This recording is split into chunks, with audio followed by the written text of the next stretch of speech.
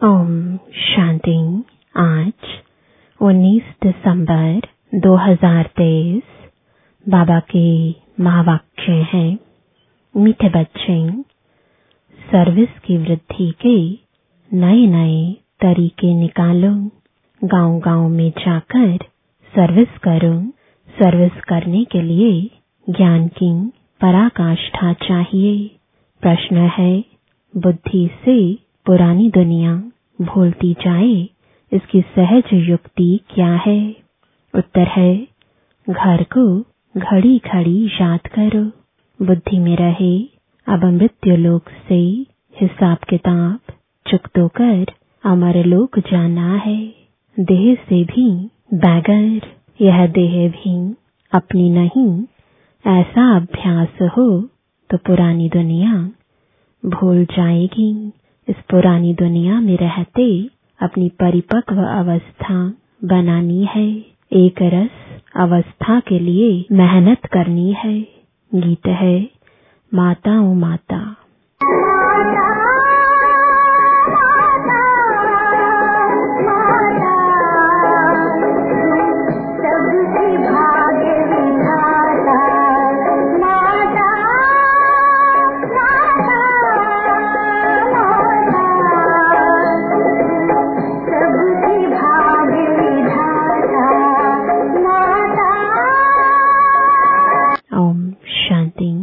जगत अम्बा की महिमा भारत में बहुत है।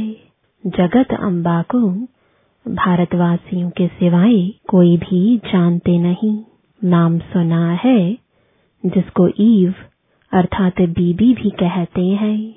अब तुम बच्चों की बुद्धि में है कि बीबी और मालिक के सिवाय रचना तो रची नहीं जा सकती। जरूर जगत अम्बा को प्रकट होना पड़े। जरूर थी तब तो गायन करते हैं। भारत की महिमा बहुत है। स्वर्ग भी कहते हैं और यह भी जानते हैं कि भारत ही प्राचीन था। इसलिए जरूर हेवन होना चाहिए। यह तुम ईश्वरीय संतान बगैर कोई समझ ना सके। जिन्होंने कल्प पहले समझा है वही आते रहेंगे। प्रदर्शनी चलती है, समझते हैं कल्प पहले भी की होगी। सबको समझाने के लिए अक्षर बहुत अच्छे हैं। पवित्र आत्मा, पवित्रता से तुम लाइट का ताज पाते हो। दूसरा पुण्य आत्मा उसको कहा जाता है जो दान पुण्य करते हैं। उसको अंग्रेजी में फिलैंथ्रोपिस्ट भी कहा जाता है। पवित्र को वॉइसलेस कहेंगे। अलग अलग अक्षर हैं। भारत में दान पुण्य होता तो बहुत है, परंतु अक्सर करके दान करते हैं गुरुओं को। अब उन्हें पवित्र आत्मा तो भल कहें, परंतु पुण्य आत्मा नहीं कह सकते। वह दान पुण्य नहीं करते हैं, वह तो दान पुण्य लेते हैं। तो इन सब से बुद्धि योग टूटकर बाप से जुट जाए, इसके लिए बाप को समझाना पड़ता है कि यह ठीक नहीं है। इन सब का उद्धार करने मैं आता हूँ। तुम ज्ञान सागर से निकली हुई ज्ञान गंगाएं हो। वास्तव में गंगा अक्षर राइट नहीं है, परंतु गायन चला आता है, इसलिए भेंट की जाती है। बाप आकर पुरानी दुनिया की पुरानी सब चीजों को नया बनाते हैं। स्वर्ग नई चीज है। नई चीज का समाचार बाप ही जानते हैं, दुनिया नहीं जानती। भगवान वाच है, परंतु गीता में श्री कृष्ण का नाम डालने से सबका बुद्धि योग टूट गया है। इसलिए सर्वव्यापी कह दिया है। श्री कृष्ण के साथ बहुतों का बुद्धि योग है। जहाँ भी गीता का मान है तो जैसे श्री कृष्ण का मान है, वास्तव में बाप के महिमा की टोपी बच्चे के ऊपर आ गई है। यह भी ड्रामा में नोंद है। यह बाप आकर समझाते हैं। बाबा बार बार समझाते हैं। जब कोई आते हैं तो हर एक का ऑक्यूपेशन पूछो, इससे तुम्हारा क्या संबंध है। बाबा ने प्रश्नावली अच्छी बनाई है। सर्विस तो बहुत अच्छी हो सकती है। सर्विस तो जगत अम्बा के मंदिर में बहुत अच्छी हो सकती है। वहां जाकर समझाओ कि यह है जगत अम्बा, सृष्टि को रचने वाली माता। कौन सी दुनिया रचती है? जरूर नई रचना रचेगी। अच्छा, इस माता का पिता कौन है? इनको जन्म किसने दिया? मनुष्य तो मुखवंशावली का अर्थ भी नहीं समझते हैं। तुम जानते हो इनको परम पिता परमात्मा ने जन्म दिया है। तुम बच्चों को ही समझाना पड़े। जगत अम्बा मुखवंशावली है, परंतु कैसे? परमपिता परमात्मा तो निराकार है। समझाया जाता है ब्रह्मा तन से। परमपिता परमात्मा ने आकर जैसे इस ब्रह्मा को एडॉप्ट किया, वैसे बच्ची को भी किया। यह बातें सबकी बुद्धि में स्थायी नहीं ठहरती, घड़ी घड़ी भूल जाते हैं। बच्चे सर्विस तो बहुत कर सकते हैं। जगत अम्बा के मंदिर में परिचय देना चाहिए। दोनों का भी बुद्धि योग बाप से जुटे। जगत अम्बा भी उनसे योग लगाती है, तो हम भी उनसे योग लगाएं। नीचे जगत अम्बा तपस्या में बैठी है। उनका मंदिर ऊपर है। नीचे राजयोग की तपस्या कर रहे हैं। फिर राज राजेश्वरी स्वर्ग की मालिक बनी सतयुग में। अभी है कलयुग। फिर से जब तपस्या में बैठे तब तो स्वर्ग के मालिक बने ना। तुम्हारी बुद्धि में यह सारा ज्ञान रहना चाहिए। यह सच्ची राय मनुष्यों को दी जाती है। तुम हर एक का परिचय देते हो, परंतु सबकी बुद्धि में कोई जल्दी थोड़े ही बैठ सकता है। बैठे तब जब सर्विस में लग जाएं। चित्र भी बहुत अच्छे बने हुए हैं। लक्ष्मी नारायण के मंदिर में जाकर समझा सकते हो। बाबा कहते हैं मेरे भक्तों को सुनाओ। भक्त जरूर मंदिर में ही मिलेंगे।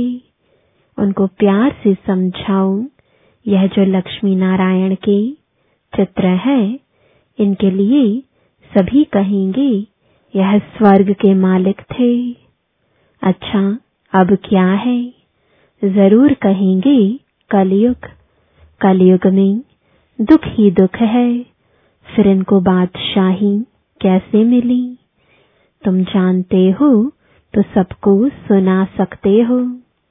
एक को समझाएंगे तो सत्संग इकट्ठा हो जाएगा। फिर सब कहेंगे हमारे पास आओ। मंदिर में बड़ा मेला लगता है। राम के भी मंदिर में जाकर उनका ऑक्यूपेशन बता सकते हो। आहिस्ते आहिस्ते युक्ति से समझाना चाहिए। कई बच्चे लिखते भी हैं, बाबा हमने ऐसे ऐसे समझाया। एक को समझाने से फिर दूसरे निमंत्रण देते हैं। हमारे घर में भी 7 रोज भाषण चले तो अच्छा है, फिर वहां से और कोई निकलेगा। कोई भी निमंत्रण दे, उनको ऐसा समझाना चाहिए जो छोड़े नहीं। भाषण करने से आसपास वाले मित्र संबंधी आदि भी इकट्ठे होंगे। ऐसे ही वृद्धि होती है। सेंटर पर इतने नहीं आ सकते हैं, यह अच्छी युक्ति है। ऐसी मेहनत करनी चाहिए। मेहनत करने का ढंग मुश्किल किसको आता है? ज्ञान की पराकाष्ठा चाहिए। बाबा कितनी दूर से हमको सिखाने आया है। अगर सर्विस नहीं करेंगे तो ऊंच पद कैसे पाएंगे? स्कूल में बच्चे बहुत अच्छे चमत्कारी होते हैं, उछलते रहते हैं। यह भी पढ़ाई है। यह वंडरफुल पढ़ाई है।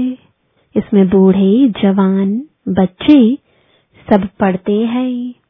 गरीबों को और ही अच्छा चांस है। सन्यासी भी वास्तव में गरीब है। कितने बड़े बड़े धनवान मनुष्य अपने पास बुलाते हैं। सन्यासियों ने घर बार छोड़ा, बैगर हुए, कुछ भी उन्हों के पास नहीं है। तुम भी अभी बैगर हो, फिर प्रिंस बनते हो, वह भी बैगर है।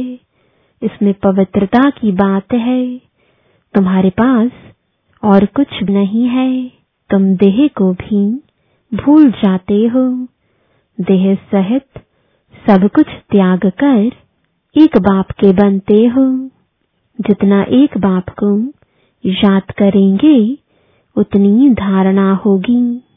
एक रस धारणा हो जाए, उसके लिए मेहनत चाहिए। हमको बाबा के पास जाना है, तो इस पुरानी दुनिया का ख्याल क्या रखें? जब तक परिपक्व अवस्था हो तब तक रहना इस पुरानी दुनिया, पुराने शरीर में है। अब तुम्हें गृहस्थ व्यवहार में रहकर पवित्र बनना है।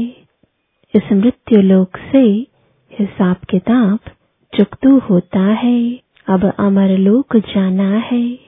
घर को घड़ी घड़ी याद करने से पुरानी दुनिया भूलती जाएगी। बोलो, गीता में बाबा ने क्या कहा है? भगवान को बाबा कहा जाता है। निराकार बाबा कहते हैं, मामेकम याद करो। योग अग्नि से तुम्हारे विकर्म विनाश होंगे। यह भगवान के महावाक्य है कि इस पुरानी दुनिया और पुरानी देह को भी छोड़ो। देही अभिमानी बनकर निरंतर बाबा को याद करो। भगवान है निराकार। आत्मा शरीर लेकर टॉकी बनती है। बाबा तो गर्भ से जन्म नहीं लेते। उनका नाम एक ही शिव है। ब्रह्मा विष्णु शंकर को अपना सूक्ष्म शरीर है। यह है ही निराकार परम पिता परमात्मा। फिर उनका नाम है शिव। वही ज्ञान का सागर है। ब्रह्मा विष्णु शंकर को रचता नहीं कहेंगे। रचयिता एक ही निराकार को कहा जाता है। वह फिर साकारी रचना कैसे रचे? तो ब्रह्मा द्वारा आकर समझाते हैं। श्री कृष्ण तो हो ना सके। ब्रह्मा के हाथ में ही वेद शास्त्र दिखाते हैं। गाया भी हुआ है, ब्रह्मा द्वारा स्थापना। ब्रह्मा द्वारा सभी शास्त्रों का सार सुनाते हैं। निराकार सुनाते हैं साकार द्वारा। यह बातें अच्छी रीति धारण करनी पड़े। भगवान वाच, मैं राजयोग सिखलाता हूँ। विनाश के पहले स्थापना भी जरूर चाहिए। पहले पहले यह स्थापना बड़ा ही क्लियर लिखते रहते हैं। ब्रह्मा द्वारा सूर्यवंशी घराने की स्थापना लिखत में बड़ा अच्छा राज है। परंतु जबकि कोई मेहनत कर और सर्विस में लग जाए, सर्विस में लग जाने से फिर मजा आएगा। मम्मा बाबा को भी सर्विस में मजा आता है। बच्चों को भी सर्विस करनी है। मम्मा को तो मंदिर में नहीं ले जाएंगे। मम्मा की तो बड़ी महिमा है। बच्चों को तो जाना ही पड़े। बाबा कहते हैं, वानप्रस्थियों के पास जाकर उन्हों से प्रश्न पूछो, फिर समझाओ कि कभी गीता अध्ययन की है। गीता का भगवान कौन है? भगवान तो एक ही निराकार होता है। साकार को भगवान नहीं कहेंगे। भगवान एक है। इसमें सर्विस का बहुत विचार सागर मंथन चलना चाहिए। प्रैक्टिस करनी है तो बाहर जाकर ट्रायल करनी चाहिए। जगत अम्बा का दर्शन करने रोज आते हैं। त्रिवेणी पर भी मनुष्य बहुत जाते हैं। वहां भी जाकर सर्विस करें, भाषण करें तो ढेर आकर इकट्ठे होंगे, निमंत्रण देते रहेंगे। हमारे पास आकर सत्संग करो। बाबा मम्मा तो कहाँ जा नहीं सकते, बच्चे जा सकते हैं। बंगाल में काली का मंदिर है, वहां भी बहुत सर्विस कर सकते हो।